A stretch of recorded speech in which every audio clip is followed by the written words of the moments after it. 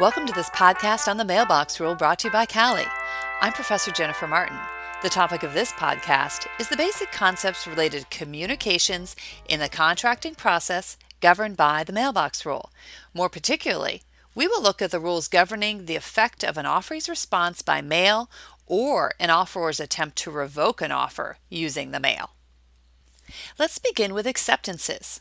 Unless stated, an offer is presumed to invite acceptance in any manner or any medium reasonable under the circumstances. As such, the offeree might elect to respond by return mail, presuming it's an acceptable method of acceptance. At other times, the offer may restrict the method of acceptance by requesting a response of the offeree by mail. The mailbox or dispatch rule provides that an acceptance is effective when put in the mail or dispatched. Let's look at some examples. Example number 1. Tony operates a popular mountain climbing summer camp for teenagers called High Peaks Camp, limited to 14 campers each year who each pay $1,500 for 2 weeks of mountain climbing camp. Tony telephones Mom on Saturday to make an offer for camp for her son Leland beginning July 25th, saying, "You must decide right away because High Peaks Camp has many applicants this year. I can only hold the offer open for 1 hour." Mom hangs up the phone and writes a short note to Tony saying, "Leland is so excited he'll be there," which she puts in an envelope with the $1,500 payment and places in a postal service mailbox on Monday. Mom has not accepted the offer of Tony for the High Peaks Camp. Mail is not an acceptable method of acceptance where Tony made his offer to Mom by telephone and told her he needed to know within 1 hour. As such, there is no contract here. Example number 2. Same, but when Tony telephones Mom to make the offer, Tony only says, "I'm so pleased to make an offer for Leland to participate in High Peaks Camp. Just talk to him to make sure he wants to go and send me a check if he wants to participate."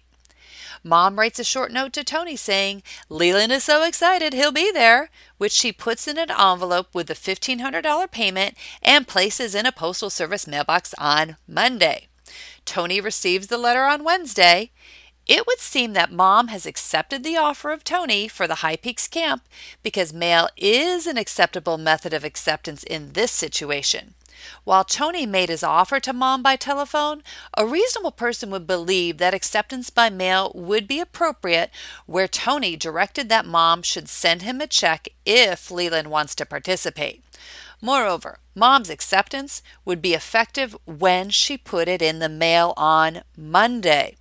There's nothing to indicate here that same-day acceptance was needed. A reasonable time to accept is sufficient.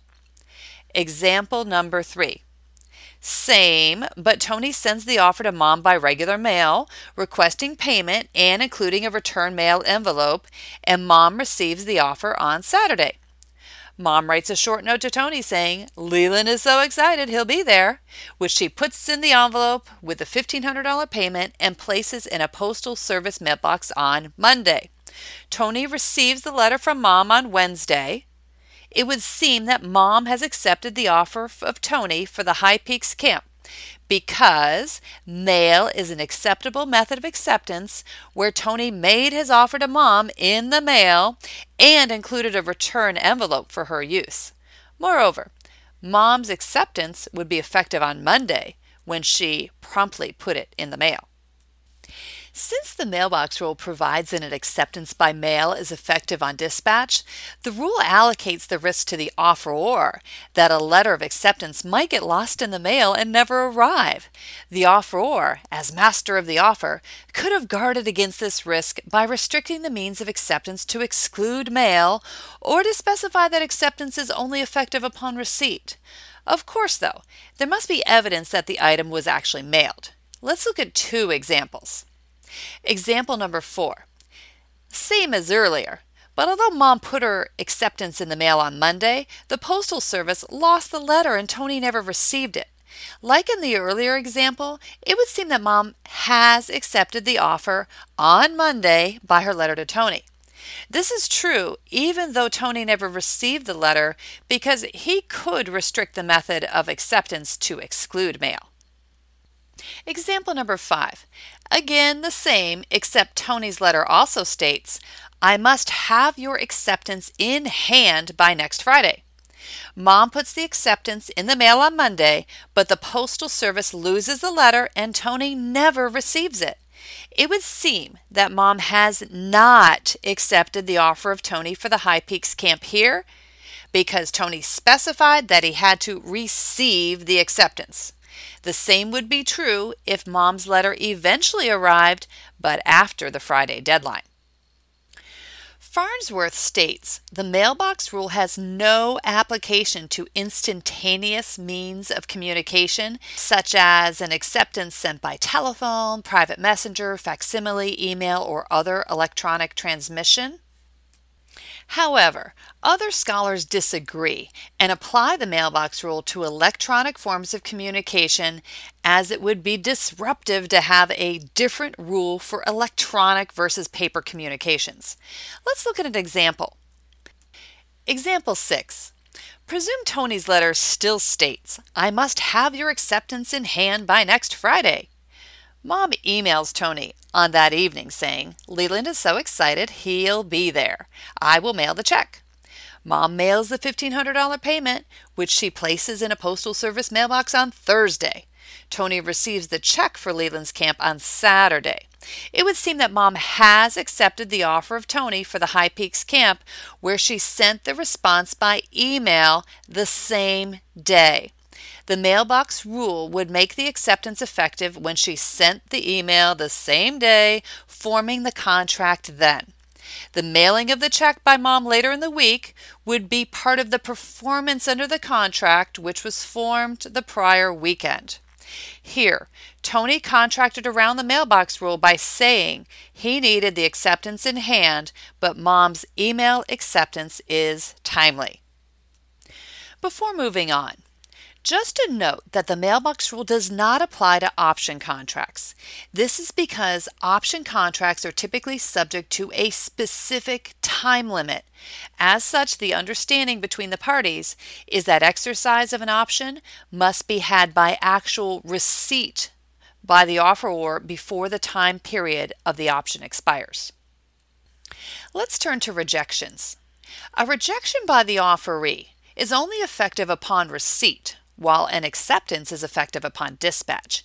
Meaning, if an offeree sends both a rejection and an acceptance, whether there's a contract will depend upon which arrives first.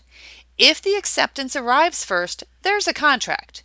If the rejection arrives first, the offeror might 1. Rely upon it, such that there's no contract, or 2. Treat the later arriving acceptance as a counteroffer and accept it to form a contract.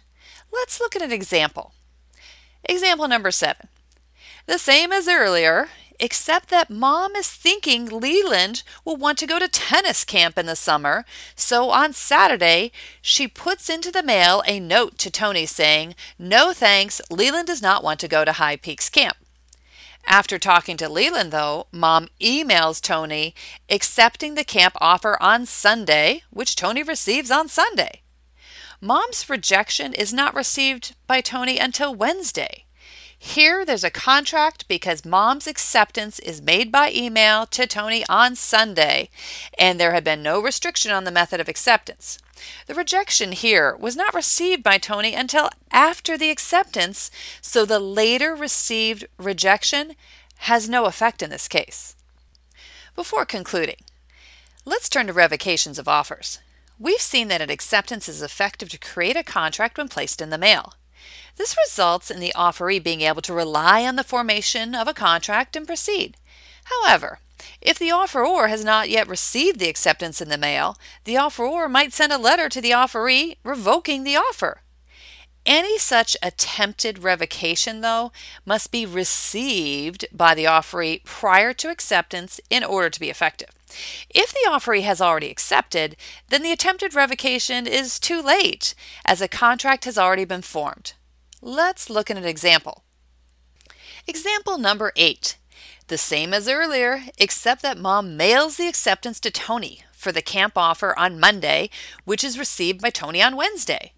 In the meantime, Tony's concerned that he has too many campers and mails a revocation of the camp offer to Mom on Tuesday, which she receives on Thursday.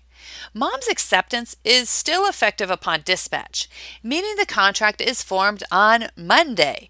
Because revocations of offers are only effective upon receipt, Tony's attempted revocation is simply too late.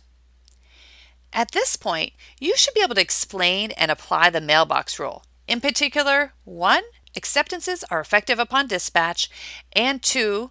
Rejections and revocations of offers are effective upon receipt. You should be able to apply the rule also in the cases of multiple or overlapping communications. I hope you've enjoyed this podcast on the mailbox rule. Laudables are produced and distributed by CALI, the Center for Computer Assisted Legal Instruction. Find more Laudables at www.cali.org/laudables. Send your question and feedback to laudables@cali.org. That's LAWDIBLES@CALI.org. The Laudable theme music is Ask Me No Question by Learning Music. Laudables are for educational purposes only. Please seek an attorney if you need legal advice.